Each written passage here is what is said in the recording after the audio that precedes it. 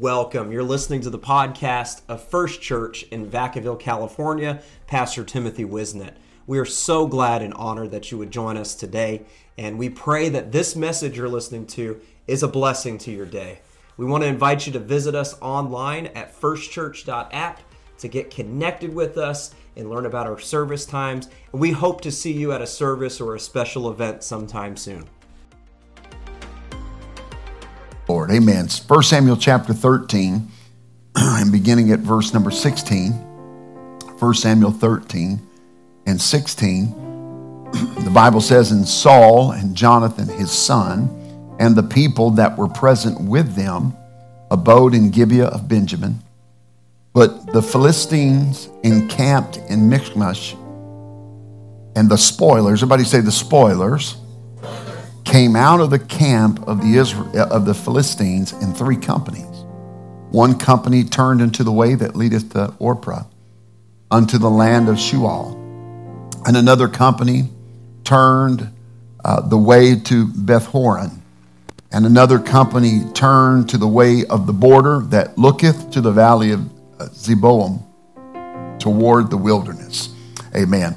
Verse 17 says, "And the spoilers came out of the camp of the Philistines in three companies." The spoilers. I think another word would be a saboteur. Bandits came out in three companies against Saul and Jonathan. It was the Philistines had three companies of spoilers. I want to talk tonight, preach or teach, however this comes out, but I want to talk on this thought, on the three Philistine spoilers. The three Philistine spoilers.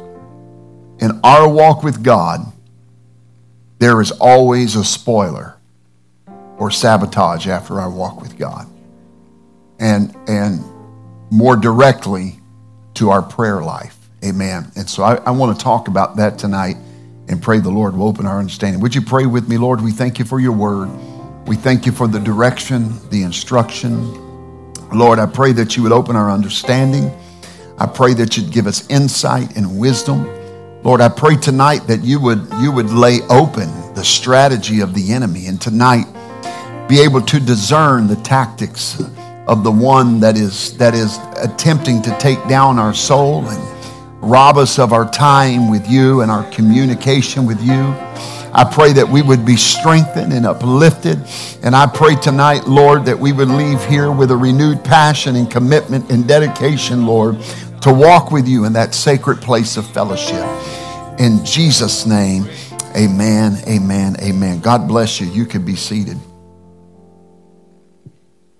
1 Corinthians chapter 10 and verse number 11 says that all these things happen unto them for examples, and they are written for our admonition, upon whom the ends of the world are come.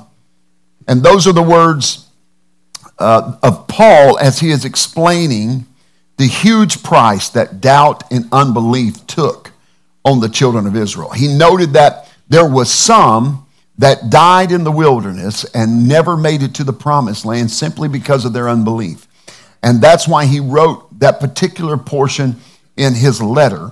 He said that all of the things of the Old Testament were preserved for us as an example for where we are today. And then he exhorts the New Testament church to understand that all of the accounts and encounters in the Old Testament were written specifically for our instruction. He infers that the wandering of Israel through the wilderness can be a very profound picture to the modern day church that we are in today. And it can mirror and give us an example of what the life of a child of God looks like. And so we have to use these Old Testament stories to help us in our spiritual battle. As a matter of fact, it'll give us, not only will it give us insight, but it'll give us strategies on how we can overcome the enemy of our soul. Amen. William Gurnall said in his book, he said, quote, "So many go into the field against Satan, and so few come out conquerors, because all have a desire to be happy, but few have courage and resolution to grapple with difficulties that meet them on the way to happiness. In other words, everybody wants to go on the battlefield to find happiness, but most are not willing to endure the battle to get the victory that it's going to take. And so we find this story in that same vein of thought. God, in his great grace, he passes unto us a book that has been preserved, where he has spoken so that we can see how we are supposed to go.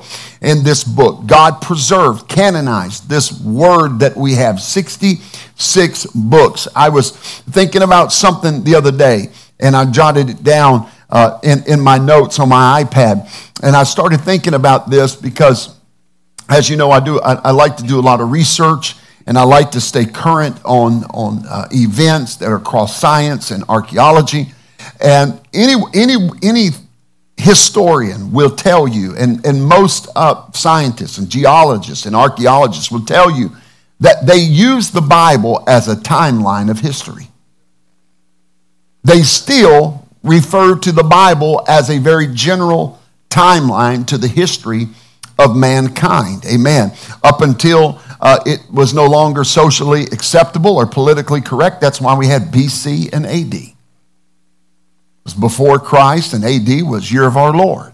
Amen. And then they changed it to BCE, before the common era. Amen. And I like to say, if you want to call it BCE, that's fine. I've got an acronym for that. Before Christ's entrance.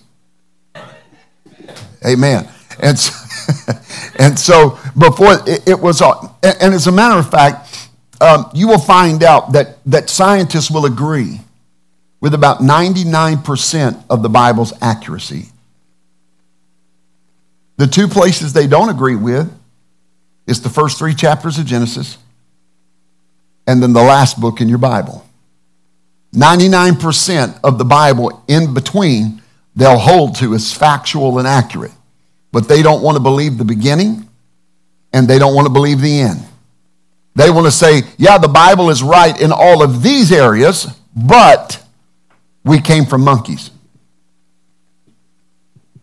The Bible got it right in all its archaeology, its understanding of the circumference of the earth.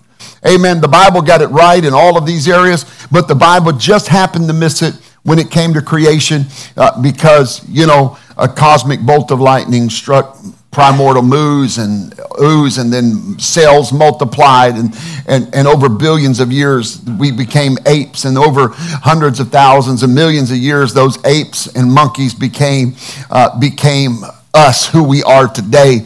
And it takes more faith to believe that than it does to believe the first 3 chapters of Genesis. And I'll tell you why. They say there's no evidence that God created man. Well, let me just flip it back to you. You have no evidence God didn't. You don't have if evolution, I don't got time to get on this, but evolution was so real, then how come we don't see anybody in the in-between being a monkey and being a human? If that was real, we should be able to observe that there is still species of the apes that are in, all of a sudden, several 100,000 years ago, the monkey said, we're done. No, God's in control of this. And so the parts they disagree with is the beginning and the end. That's okay. Jesus said, I am the first and the last. I am the Alpha and the Omega. I am the beginning and the end.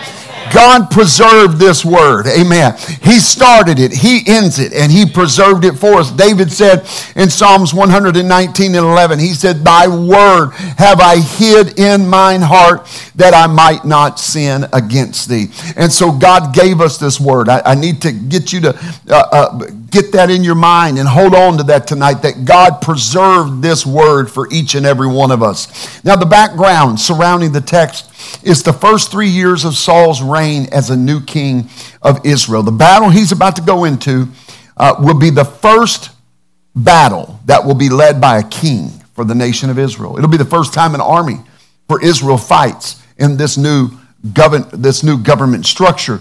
And the first battle that they're going to go into is the battle against their arch enemy and their arch nemesis, the Philistines. Amen.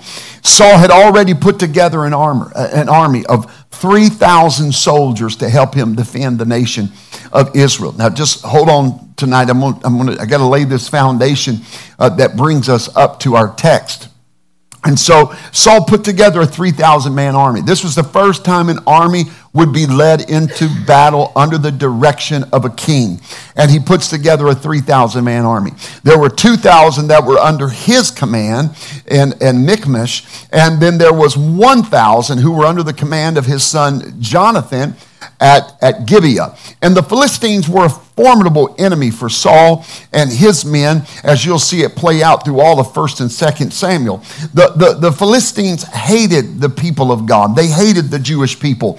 But as for 1 Samuel 13, it's not difficult to see that the Philistines were breathing down the neck of God's people with fear and intimidation. The clues to that end are found in the 13th chapter. Amen. The enemy is breathing down their neck. He's using every fear tactic and intimidation possible, and he is trying to get them to back down. The Philistines are trying to get God's people to just surrender and give up in fear. Sounds a whole lot like the generation and the age that we find ourselves living in today. The enemy is using intimidation tactics. They're using fear tactics. Amen. Matter of fact, we live with a greater level of fear and worry and stress. I talked a little bit about that on Sunday. By the way, I hope you've had a good week so far this week, saying, I'm not going to worry about those things. Amen. Amen. One of my favorite things they say in Haiti and they say in the Congo is it doesn't matter if the car catches on fire in the middle of traffic. They'll jump out and go, not the problem. That's one of their favorite things. Not the problem. It doesn't matter what bag goes. Electricity goes out in the middle of service. And they'll go, not the problem. Not the problem. Don't worry. Be happy. That's what they'll say. Not the problem. Amen. Hakuna Matata. And so you need to get a little bit of Hakuna Matata in you. You need to understand that that's the enemy's job by nature of who he is in relation to you. He's going to try to scare you. He's going to try to stress you. He's going to try to intimidate you. He's going to breathe down your neck. He's going to get you to keep checking your bank account 10 times a day. He's going to get you to think your car is not going to make it to the next oil change before it breaks down. He's going to try to stress you out that you won't have a job after the beginning of the year. He's going to try and stress you out that the best days that you have are behind you. But you've got to be able to stand ramrod straight on the battlefield in the face of the enemy and say, my God is still in control. Amen.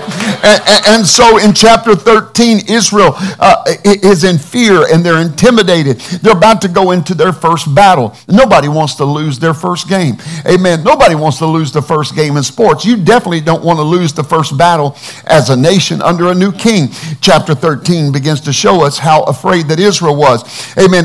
Chapter 13 and verse 4 says, Israel was hid in abomination with the Philistines, meaning that the Philistines were not pleased that they now had a king and had already defeated the Ammonites in battle. So this is their first battle against the Philistines, against the strongest army in that region at the time.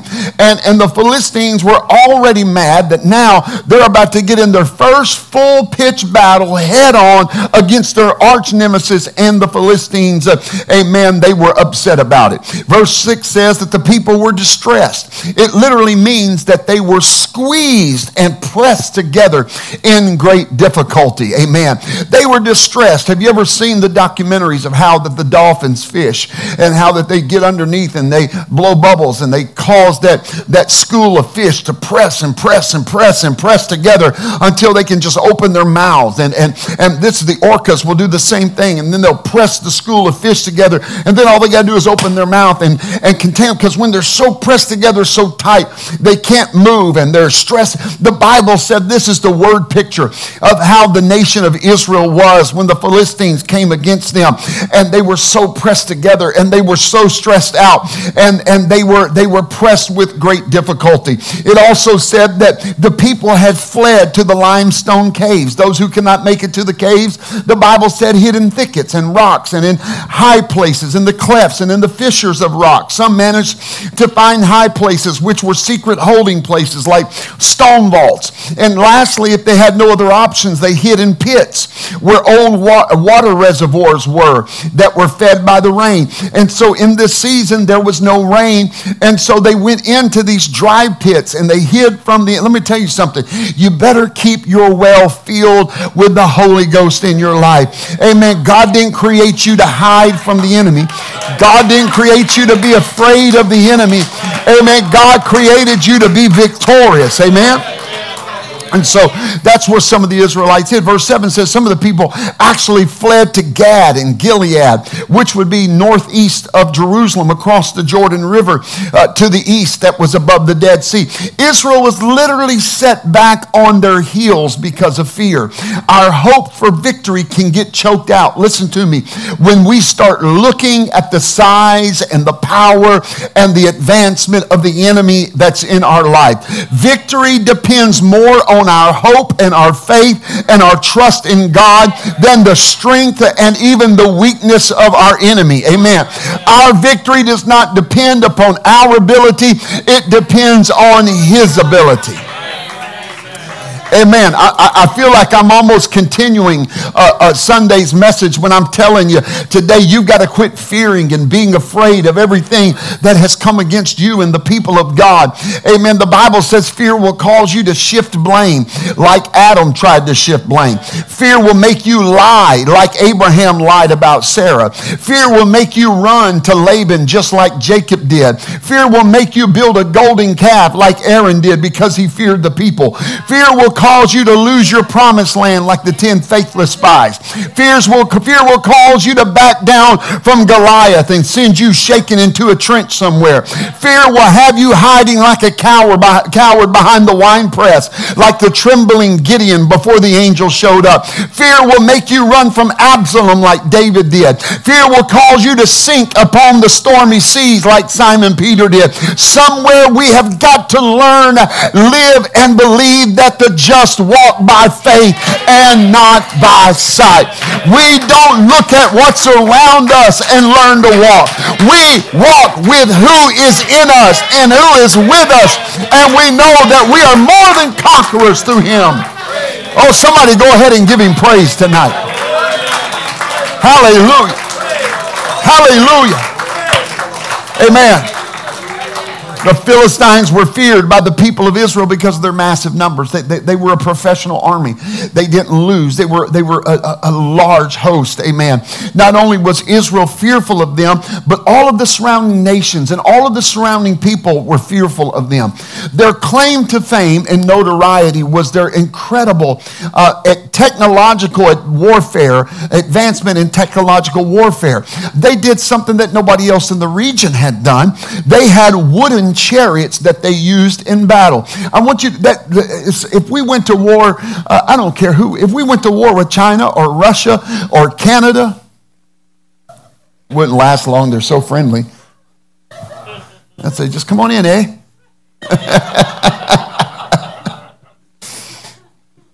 Well, my good friends is Canadian. We're always joking to each other about who would win between Canada and America. And I told him, I said, you remember back in the early 1900s when Canada and America got in a border skirmish and a border war? He said, no. I said, yeah. Canadian soldiers were lobbing grenades over on the American side. Our soldiers picked them up, pulled the pin, and threw them back.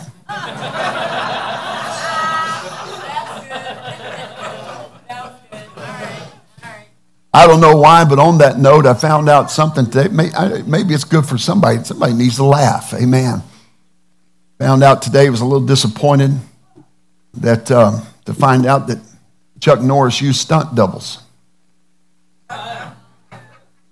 It's very disappointing. But then I found out it was only in the crying parts.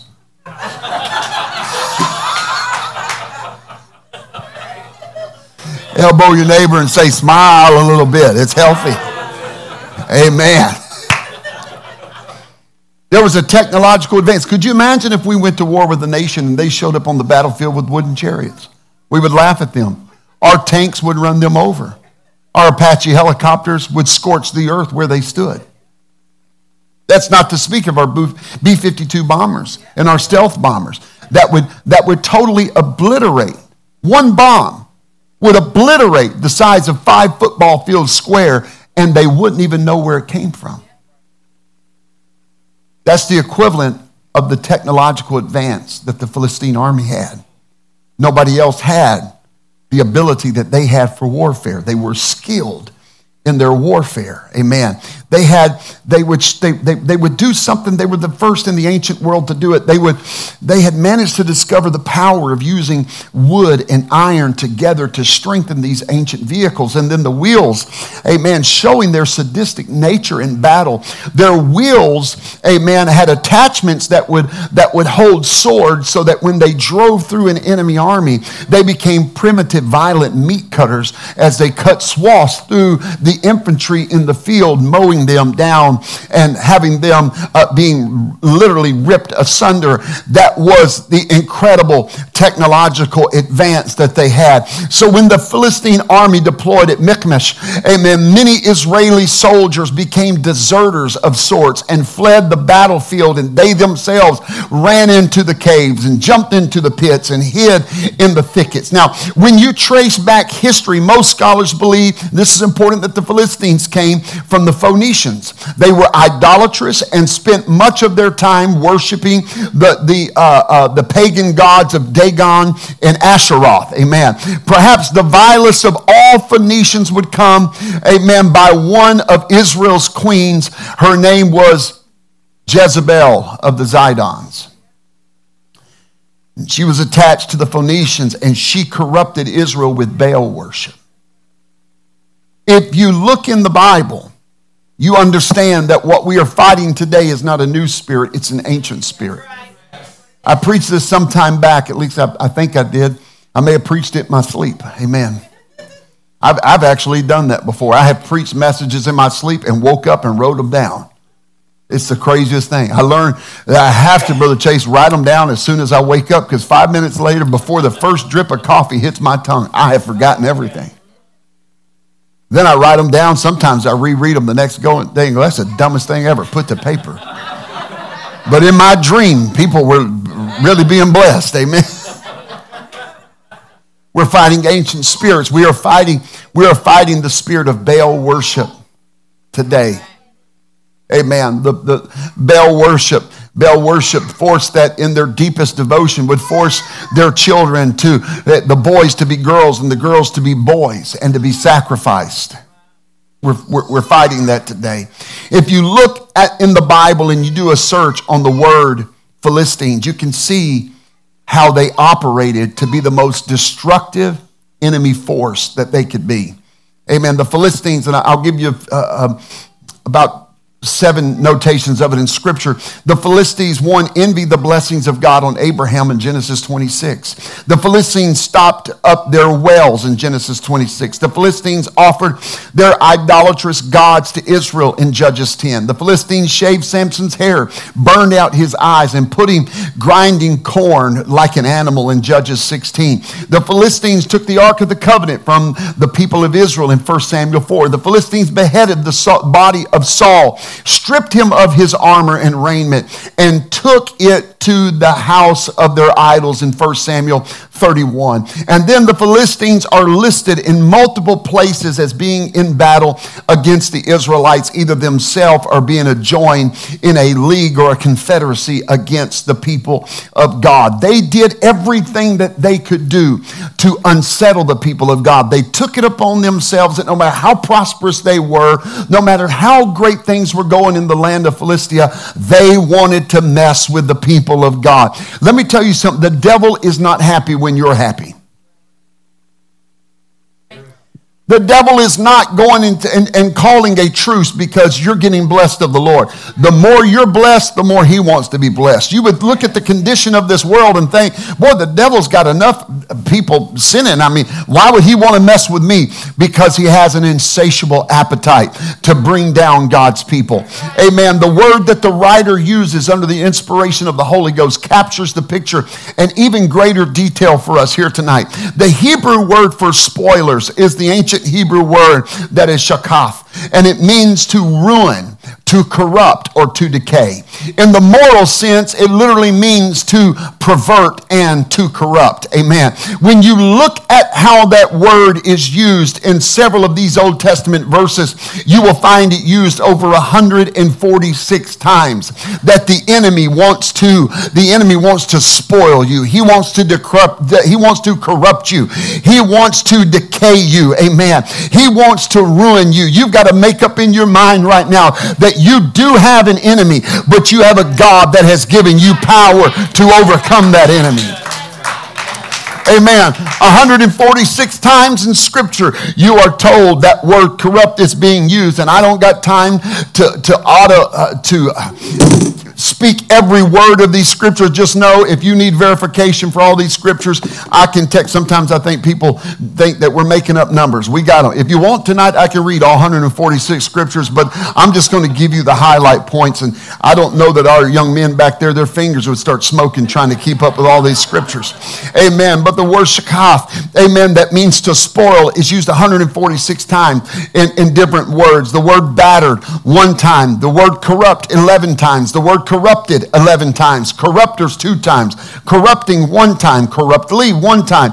Destroy, 68 times. Destroyed, 21 times. Destroyer, 3 times. Destroyers, 1 time. Destroyest, once. Destroyeth, twice. Destroying, 5 times. Destruction, 1 time. Down, 1 time. Loose, 1 time. 4 times. Marred, 3 times. Off, 1 time. Perish, 1 time. Spilled, 1 time. Spoilers, twice. Thing, once. Wasted, once. And waster, once.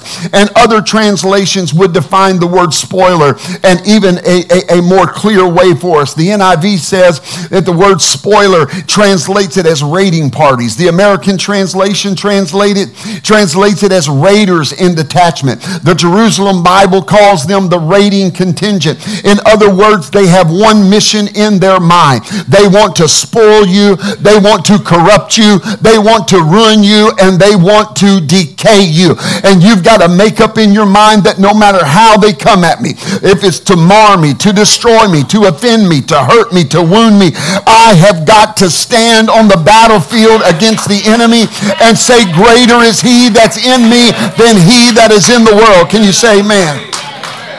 These 3 spoilers left the camp, amen, in 3 detachments. And they left in 3 detachments, and they went into 3. We don't need the scriptures, gentlemen. Amen. They went into 3 different directions. They went from 3 different companies. They were spoiled.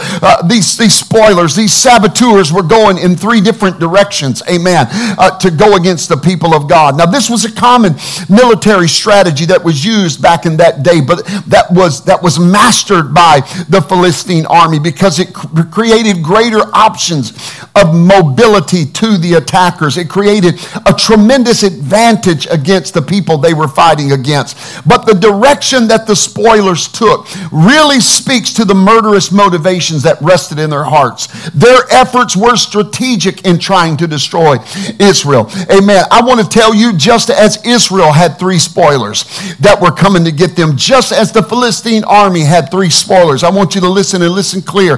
My whole foundation was coming to this point to begin right here, that you have 3 spoilers that are sent out to destroy you. And those spoilers are the world, the flesh, and the devil. The world, the flesh, and the devil. And when we are unprepared, the spoiler will come in. When we are confused about direction, when we are fighting against one another, then the spoiler will come in.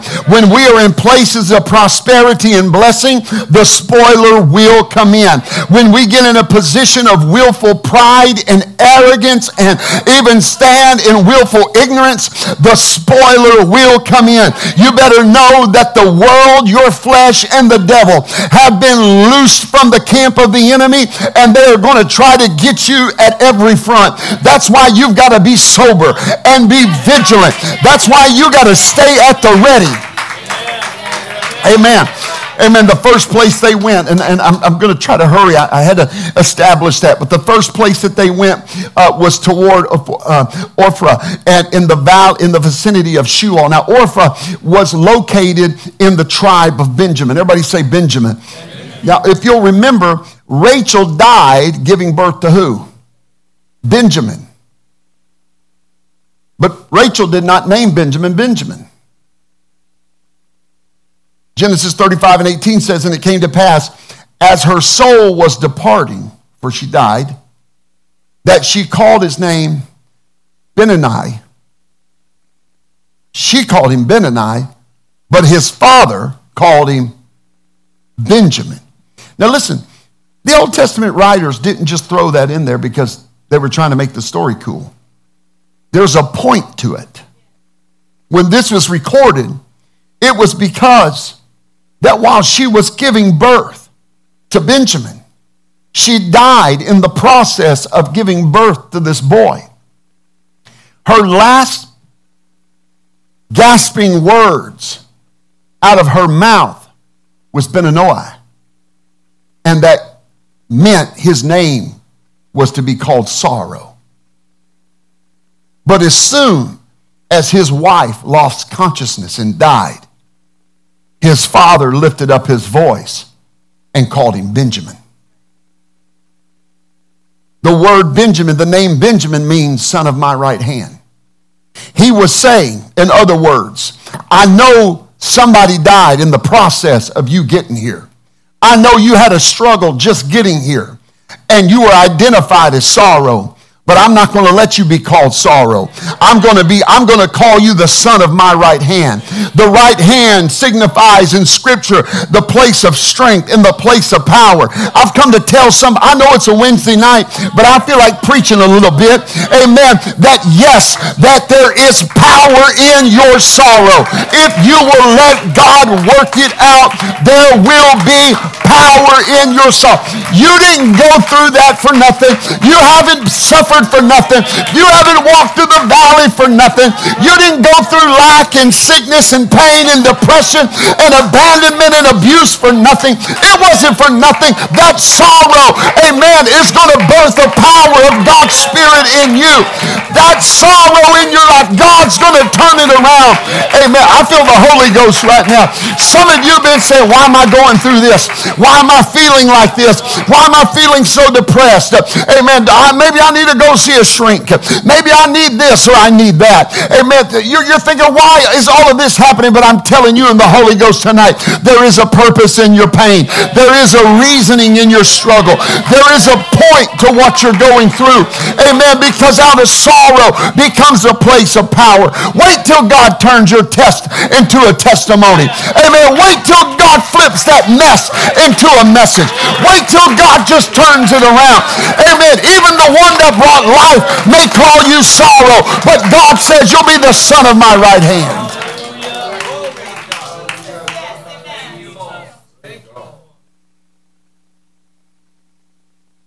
We only associate weeping and sorrow with tragedy, but weeping and sorrow brings triumph.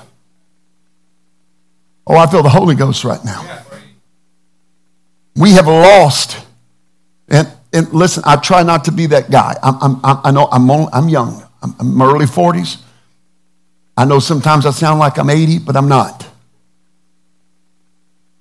But we are losing and have lost in the majority of our churches intercessory prayer. We have learned to shout with the best of them. Not against shouting. We have learned to dance with the best of them. Not against dancing.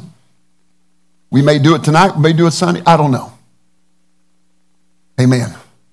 I can remember, and I'm going to try not to go too much and reminisce here, but I can remember when everything we did, we struggled just to make it decent. I remember we couldn't afford screens. Y'all know what I'm talking about? We couldn't afford it. We didn't have the technology. We didn't have the money like these nice churches have. And so we got overhead projectors. And there's nothing wrong with them. Please don't misunderstand me. I'm just saying God's brought us a long ways. And I remember the overhead projectors. Remember them up there with those clear deals and had the songs on them? Amen. And you remember when they get to feeling the Holy Ghost and they'd put it on backwards or upside down and they'd be over there, ooh, hallelujah. And everybody's ringing, you know, what a mighty dog we serve. What are we singing up here? And look how far God has brought us. Amen. And I thank God He has blessed us. And this is in no way, and I think sometimes because I talk about it, that people may think that there's something under the surface, and it's not. But I talk about it a lot, but I'm going to tell you, God has blessed us with some of the best music and the best singing that there is. We're not embarrassed of our music and our singing. It's phenomenal. You can tell that they not only practice, but that they pray. There's an anointing, amen, that goes up with their worship when they lead us in worship. But I can remember when we didn't have that kind of music. Maybe some of y'all always had that. We didn't. I can remember we didn't have electric keyboards. We had upright pianos with a microphone stuck in the back of them. And if they didn't place them right, it always seemed like the higher notes was always the loudest. And typically, if you went to any church, and believe me, growing up, I went to a lot of churches, typically they could only play in B flat or C. You didn't get an option. Well, you know, we're going to sing in F. And then if you'll take it up, then we're going to go to G, maybe jump over into A flat a little bit. You know, we didn't have that. Music practice wasn't practice. It was music figured out. If you even did that. Somebody got up with a hymnal and the musicians didn't even know what they were going to sing. They'd sing, open your Bible, Heavenly Highway Hymns, page 143. We're going to sing When We All Get to Heaven. And they'd do the arpeggio. When we all get to heaven, what a day. And everybody, we'd just rejoice and we'd shout, amen. And the guitar was banging out a tune over here. And the organ sounded like a dying coyote in a trash compactor. And everybody's trying to figure it out. And the guitars are trying to capo the right chord. And we didn't have drums because they preached against drums. That was worldly rock and roll music. Couldn't have drums. You went to a church that had drums, you'd think they were backsliding.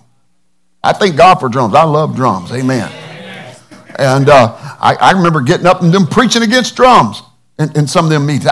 But God has blessed us. God has blessed us. And they go from when we all get to heaven, and then they would sing for the next 45 minutes without any coordinating. They would not stop singing for 45 minutes. They'd just go from one song to the next, one song to the next, one song to the next, one song to the next. And Brother Lucas, they didn't have 1, 4, 3, 2. You know, they weren't. You know, I see these guys over here, and they look like Johnny Bench down there giving each other signs.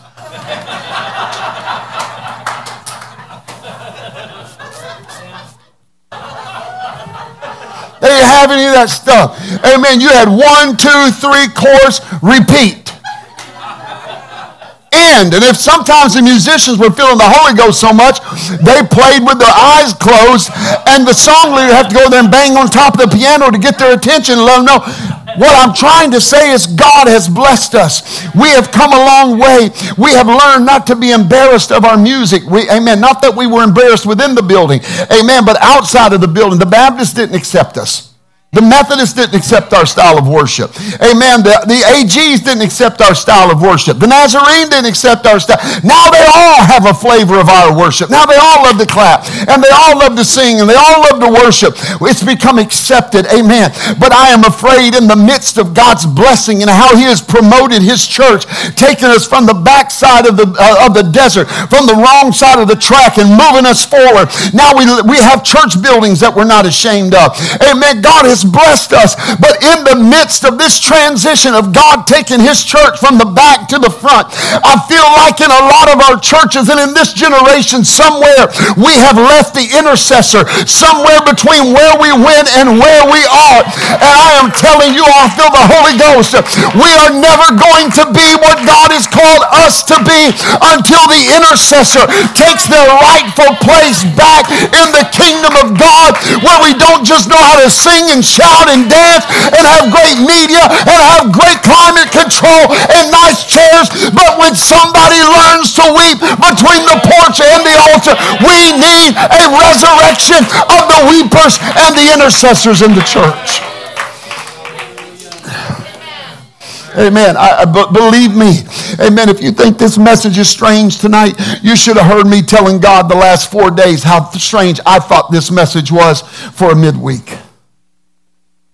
The Philistine spoilers of our generation want to come in and shut down our ability to weep and cry out and intercede in the presence of God.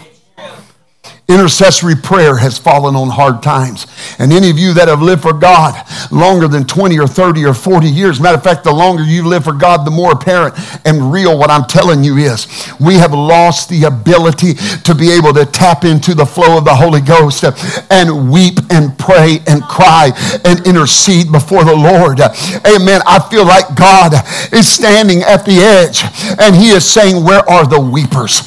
Where are those that will weep and that will intercede? Where are those that will cry out on behalf of a lost and a dying city and a lost and a dying world? I feel the Holy Ghost right now. The Bible said they that sow in tears shall reap in gladness. Amen. It didn't say those that shout the victory, those that dance and run the aisles the fast. And I don't want to minimize that. But the Bible said they that sow in tears shall reap in gladness. Amen. The Bible lets us know that somebody has to weep between the porch and the altar. The Word of God declares that when Zion travails, she will bring forth her children. And we cannot program our way into revival. We cannot schedule our way into a demonstration of the Holy Ghost. We cannot manipulate our way into a harvest of souls into the kingdom. There's only one way it comes, and that's when the people of God get a burden in themselves and say, I'm going to pray, and I'm going to weep on behalf of my family, and I'm going to weep for my city, and I'm going to weep for my nation. Let me ask you, when is the last time you cried over this city?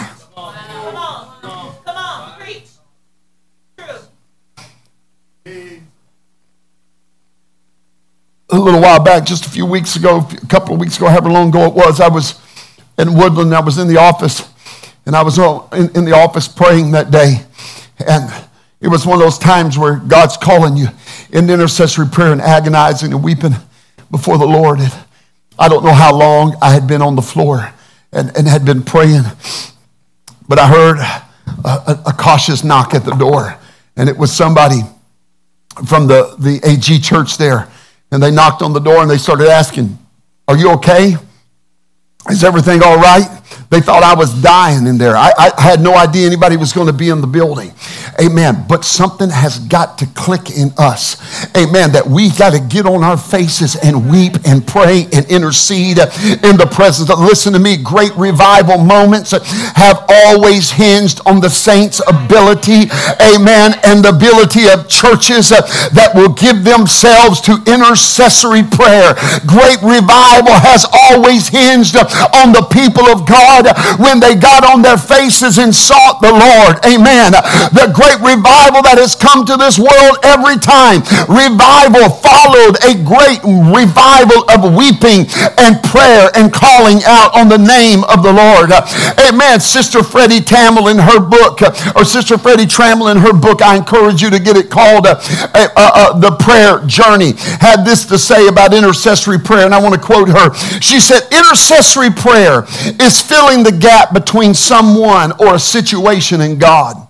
It is, in my thinking, she said, grasping one hand of the person, spirit, that needs God, and stretching wide with your other hand to the hand of God. And then with travail and agonizing prayer, you pull until those two hands make a connection. And when the hand of God touches the situation that you are praying for, she said the answer will be there. Anything that is touched by the hand of God will and must be changed. And that's what intercessory prayer does. No wonder the devil has moved it out of our movement. No wonder hell has pushed it from being the heartbeat of the church to just being something that only the old folks do when they're at home by themselves. Amen. There is a power that comes when you get a hold of somebody in prayer and you call out their name and you weep and you pray and you travail and you intercede and you got them by one hand and you reach up to God with the other hand. It may not come in one setting. It may not come the first time you pray. It may not come after 6 months of prayer. It may not happen after 10 years of prayer. It may not happen until after 20 years of prayer. But the longer you pray and the more you call on God, the stronger you are pulling those two hands together. I know it may seem hopeless. I prayed for the salvation of my mother over 20 years. I prayed for the salvation of my father over 20 years. My dad's been serving God for almost a year now. It took a lot of crying. It took a lot of praying. It took a lot of weeping. It took a lot of interceding and agonizing. But I grabbed a hold of him in the spirit and grabbed a hold. Oh, I feel the Holy Ghost right now. You need to grab back a hold of that person you've been praying for. You need to grab back a hold of that revival that we're seeking and grab the hand of God and pray and weep and pray in the name of Jesus until it happens. Oh, somebody just lift your hands to the Lord where you are right now. Oh, I feel the Holy Ghost in this place. Oh, in the mighty name of Jesus.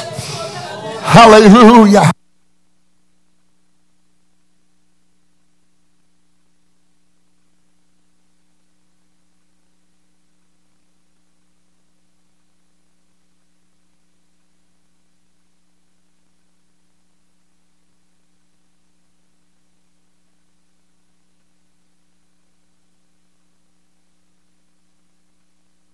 Amen. Anything that is touched by the hand of God's going to change it. Do you believe that? Intercessory prayer is never accompanied by serene, beautiful settings. Sometimes fasting is involved in intercessory prayer. Amen. Sometimes it's groanings which cannot be uttered. They escape the lips of the intercessor. The Bible likened intercessory prayer to a woman that is in labor. It compared that with a person that is in intercessory prayer. Man, it's the closest you'll ever get to having a baby. Amen. When you get in intercessory prayer and you begin to weep and you begin to moan and you begin to cry, listen, amen, you can throw all the baby showers you want. You can pack your house with all the baby clothes and expectation.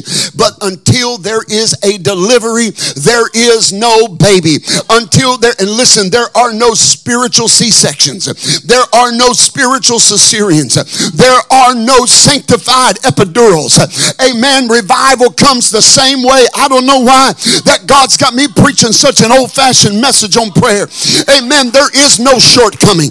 There is no numbing it down and taking it away. Revival comes today the same way it came in the upper room with 10 days of prayer and fasting and seeking the face of God.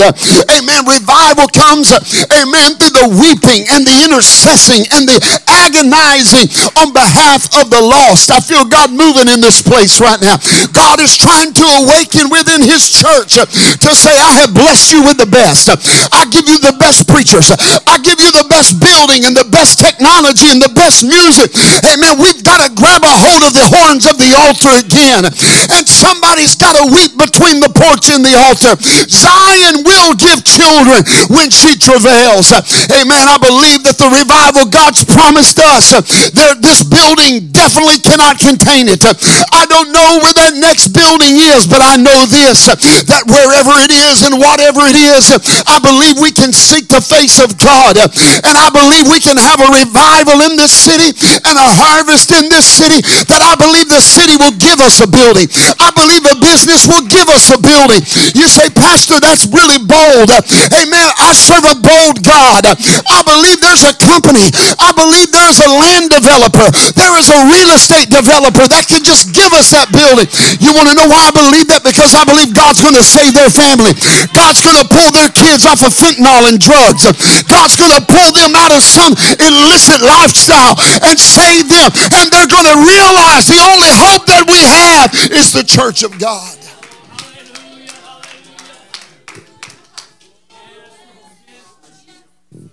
Hey man, I'm not going to get done with this tonight. I feel the Holy Ghost here though.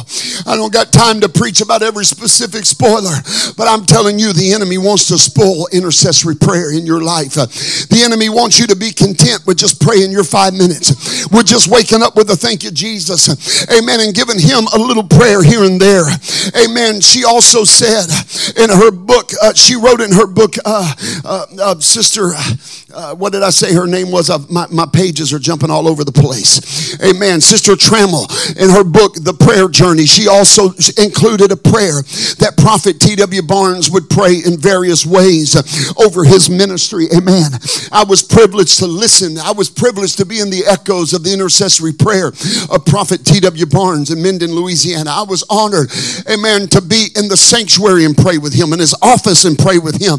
And when she writes about the power of his prayer, it's absolutely accurate. And he prayed a prayer over the years in various ways, but in summation it went something like this.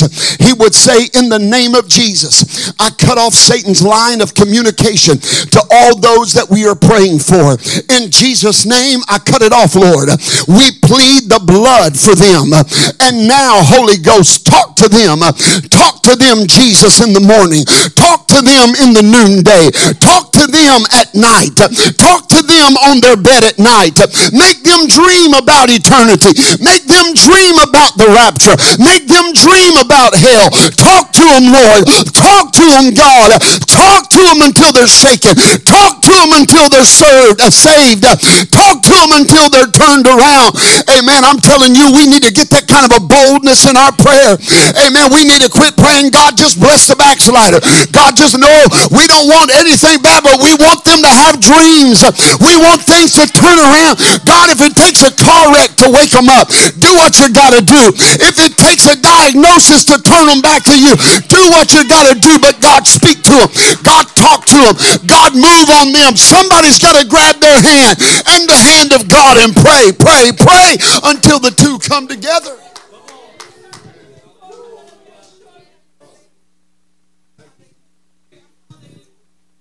Amen. I told you, you know this. I grew up in this, and there's a lot of things I see that's changing. Amen. A lot of them are good and they're progressive and they're necessary, and I'm not against it. But there are some things, amen, that I worry about. There's some things I worry about. Amen. And I'm not trying to be an old fogey or a fuddy-duddy, but there are some things that I worry about. And God is still in control, and His church is still the church. I believe all of that. Amen. But in all of these changes, some that just happen, amen, with just the moving of time, there are some things that disconcert me. Amen. There are some things that shake me a little bit, that I grew up in this, and I remember them being central to the DNA of who we are as apostolics and Pentecostals. Amen. I can remember prayer meetings that didn't just go 30 minutes or an hour. I remember them starting, and I can remember being a kid laying under the pew, falling asleep at 10 o'clock, and them waking me up at 12:30, and we had to go home and get up the next morning for school. I feel the Holy Ghost right now. And they didn't get in there, and we have great prayer, and I think focused prayer is important, and we need to do that. Amen. But we didn't do any of that back then. It was weeping, and it was praying, and it was agonizing before the Lord. And it wasn't just a few that had a gift of I don't find the gift of intercessory prayer in the Bible. You want to know why there's no gift of intercessory prayer? Because it was intended for every one of us. And I can remember everybody in that prayer meeting weeping and interceding. Young people, teenagers weeping and interceding. I can remember adults weeping and interceding. The old people weeping and interceding. Men weeping and interceding. Ladies weeping and interceding before the Lord. I can remember them calling out the names of people that were backslid and lost in their family as they would agonize and they would weep before the Lord, and they would pray, God, stir them up. God, shake them up. God, wake them up. God, turn them around. Amen. It may have been uncomfortable, but I can remember sometimes some of them old folks calling our names in prayer because they knew we were cold in our spirit and backslid in our heart. And there we were in the prayer room as teenagers, and you'd hear one of those old saints of Zion, Sister Cynthia, and they would pray, God, touch Brother Timothy. You know his soul is getting cold. Touch him right now, Lord. Don't let him go the way of the devil. Don't let him go the way of hell. And they'd call my name. I'm going to tell you, that will shake you to your core when you thought you were getting away from it and nobody knew it, but God laid you on some lady's heart or some man's heart to pray. That's what we need in First Church campuses. We've got the best of everything, but God says, I want to resurrect the ministry of tears. I want to restore back to my church the power of intercessory prayer. God's going to birth it through intercessory prayer. It's not coming through a program. It's not coming through $1 million check. It's not coming with the right evangelist. It's coming through weeping. It's coming through fasting. It's coming through prayer.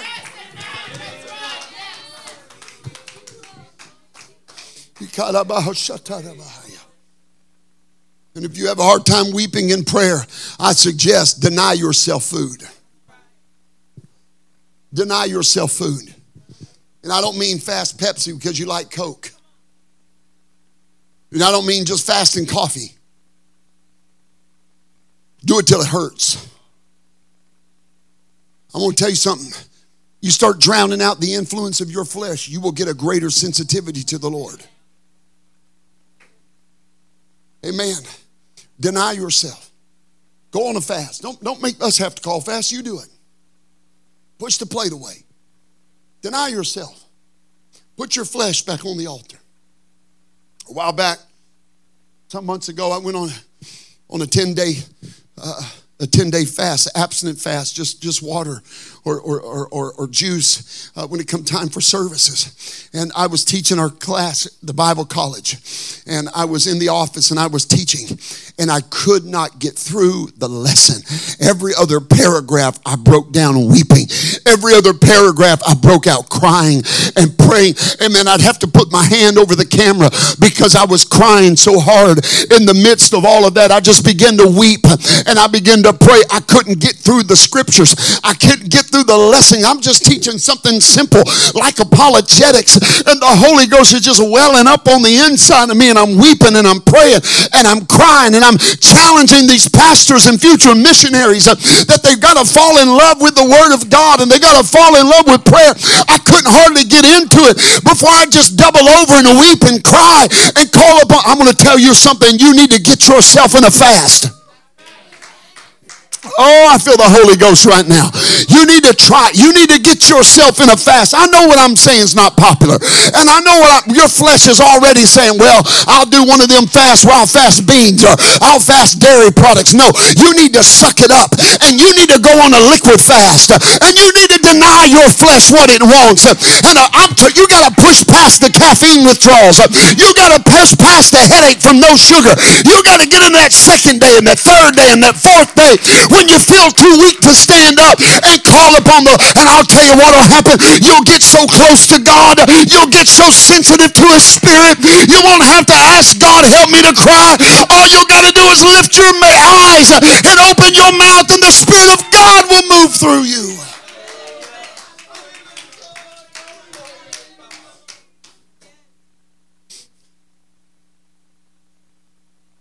Jesus told the church at Thyatira, Thessalonica, maybe it was Laodicea. He looked at him and said, I got somewhat against you because you are increased with goods and in need of nothing. We are the most in need of nothing generation there's ever been on the face of the earth. The poorest among us eat better than kings that lived 100 years ago. It's hard for us to push back. It's hard for us to, listen, I know if I'm wanting to get everybody to like me and amen me and pat me on the back and say, good sermon, pastor, this is the wrong one. I get it because I'm talking about our flesh. We are never going to step into a dimension of intercessory prayer without raking our flesh over the coals of the altar.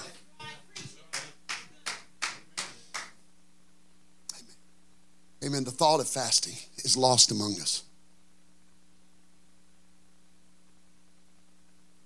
Amen.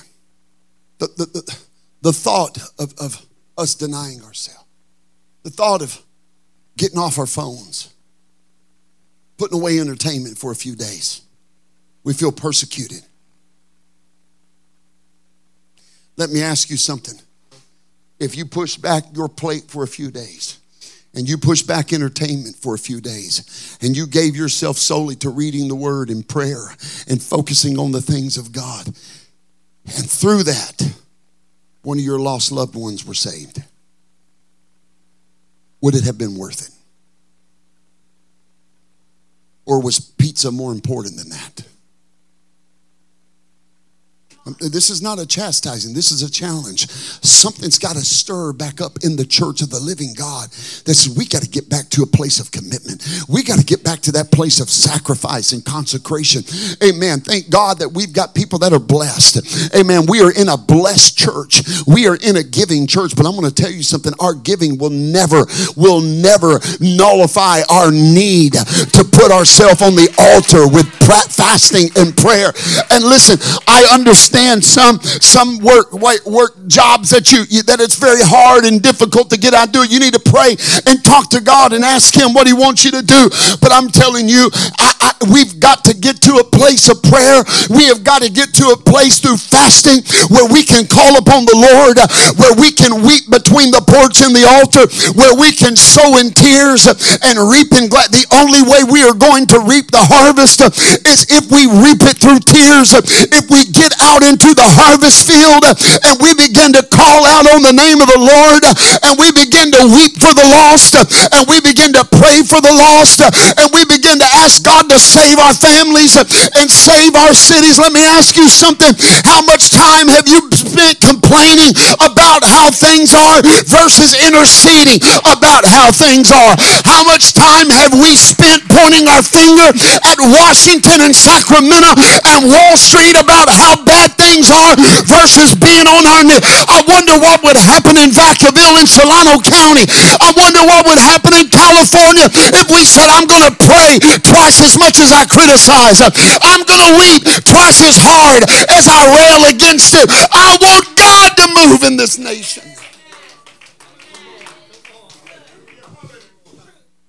Because there's a spoiler loose. There's a spoiler loose. He's come to corrupt you. He's come to ruin and decay your walk with God. He don't care how much you shout. Hopefully I don't got to keep qualifying all this. Y'all know we believe in shouting and dancing. Brother Chase, we know that. We're worshiping church. But I'm getting so sick of this shout until it happens stuff. There's a time for that. There's a place for that. So if the next time I preach a message on victory and worship and I say shout for the victory, don't go, oh, he's going against himself. There is a time and a place for it. But it used to be we wept our way to victories. And we interceded our way to victories. Well, nobody wants to do that anymore. Because the spoiler's loose. Brother Lucas, if you'll come. The spoiler comes and he does everything he can to destroy the motivation of intercessory prayer. I don't have time to get into the rest of this. If you're interested in pages 9 through 14 in this message, listen to the podcast from last night. I finished it there. I don't feel like I can finish it tonight. But the spoiler will do everything he can to destroy your motivation to pray and intercede before the Lord. He'll use recreation. I said he'll use recreation. Let's think about that word for just a moment. There's a prefix in front of the main word. You know what those two words are? I'm not against recreation. I think it's healthy. I think it's needful. But I think we need to strike a balance. Because recreation is recreation. Meaning we're trying to create again. We cannot let recreation get in the way of God's creation for our life. He's going to try to distract you from intercessory. He'll get you to hold a grudge so you won't tap into intercessory prayer. He'll get you to be offended so you won't tap into intercessory prayer. He wants you to criticize so you won't get in intercessory prayer. He wants to embitter you over life situations so you won't get in intercessory prayer. He wants to stop you from coming to church and being with the people of God so you won't get in intercessory prayer.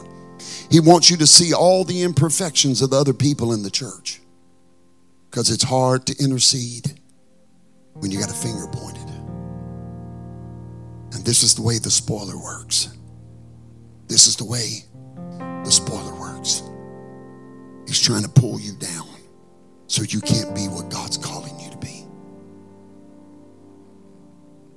I said this last night. I want to emphasize this. Our prayer closets are really mirrors of our spiritual condition.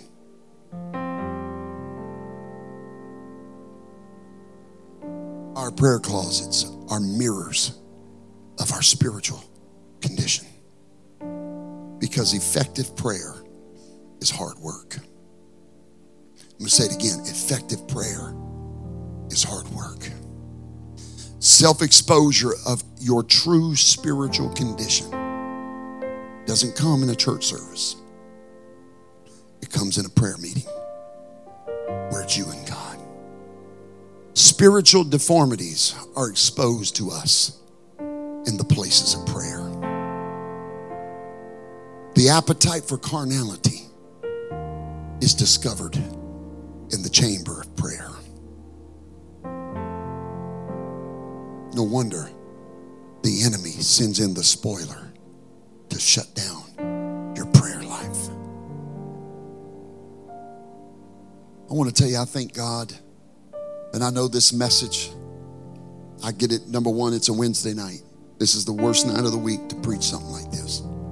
But I thank God you're receptive. But I want to say, because I know this can be a heavy message, I want to say this. I thank God that this is a praying church. It really is. I can't vouch for how you pray when you leave here. But I thank God that on Thursday night, this is typically a full house.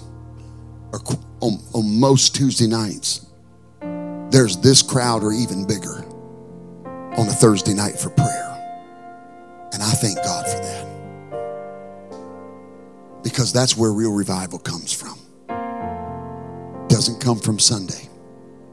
It comes from Thursday. The power doesn't come from the pulpit. It comes from the prayer room. I preach this message strategically because tomorrow night when we join with our Woodland campus, we're going to have a time where we focus pray over the Awaken Conference. And we're going to, like we do every year, we're going to pray over each department. We're going to lay hands on them. We're going to pray for them. And I said this last night, so you already know it's coming. I am praying that the majority of that time in prayer tomorrow night will be spent. Vacaville, lead the way in intercessory prayer tomorrow night. Set the tone for intercessory prayer tomorrow night. You say, Pastor, how can you be sure that there will be intercessory prayer? Because God wants it. God desires it. That somebody weep between the porch and the altar. And I'm going to tell you something. There are so many in our Woodland campus that are hungry for a deep move of intercessory prayer. Some of them have never tapped into it before. Amen. But I'm telling you, I feel in the Holy Ghost. I know that we can get in there tomorrow night when intercessory prayer starts moving. I don't want you to hold back because it's not your comfortable and normal surroundings. Amen. I want you to lead the way in intercessory prayer. Listen to me. I know some of these veteran saints of God that have been serving the Lord a long time. Believe me, the Lord spoke to me this. I had time to go through this. I would speak to to it, but I don't have time. Amen. Some of you feel like you have lost value in the church. Amen. Because there isn't some of the things that we grew up with. But I'm telling you, you are more needed now than you were when you were 25. Your tears are more needed now than your dance was 35 years ago. We need some of you veterans, some of you gray-haired warriors of the cross. We need you to get up under the load of intercessory prayer tomorrow night. And we need you to lead the way. We need you to lift up your voice and weep between the porch and the altar. There's a whole generation that don't know how to flow into the depths of intercessory prayer.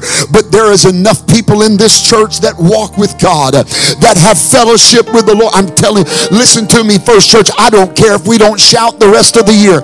I don't care that if on a Sunday we don't run the aisles one more time for the rest of the year. If all we did was weep our way into the new year, I believe God would be pleased. I found myself praying the prayer of late that Jeremiah prayed in the 9th chapter in the 1st verse of Jeremiah, when he lifted up his voice and he prayed and he said, oh, that my head were waters and my eyes were fountains, that I might weep for the lost of Israel. I'm praying right now, God, I pray that our head would be waters and our eyes would be fountains, that we could weep for the lost in our family, that we could weep for the lost in this community. God, you've not given up on California. You've not given up on the Bay Area. You've not given up on San Francisco. I speak it in the Holy Ghost right now. The nations wrote San Francisco off, but God hasn't. You've not written off Oakland. In the name of Jesus, I speak it right now. Revival in the Bay Area. God turning it around. Gang violence being turned around. In the name of Jesus, we're not losing this nation. We're not losing this state because somebody's going to weep like Jeremiah. Somebody's going to pray like the old prophets. Somebody's going to get on their face before the Lord like they did in the upper room. And somebody is going to defeat the spoiler before he comes in to spoil what God has designed and destined for our lives.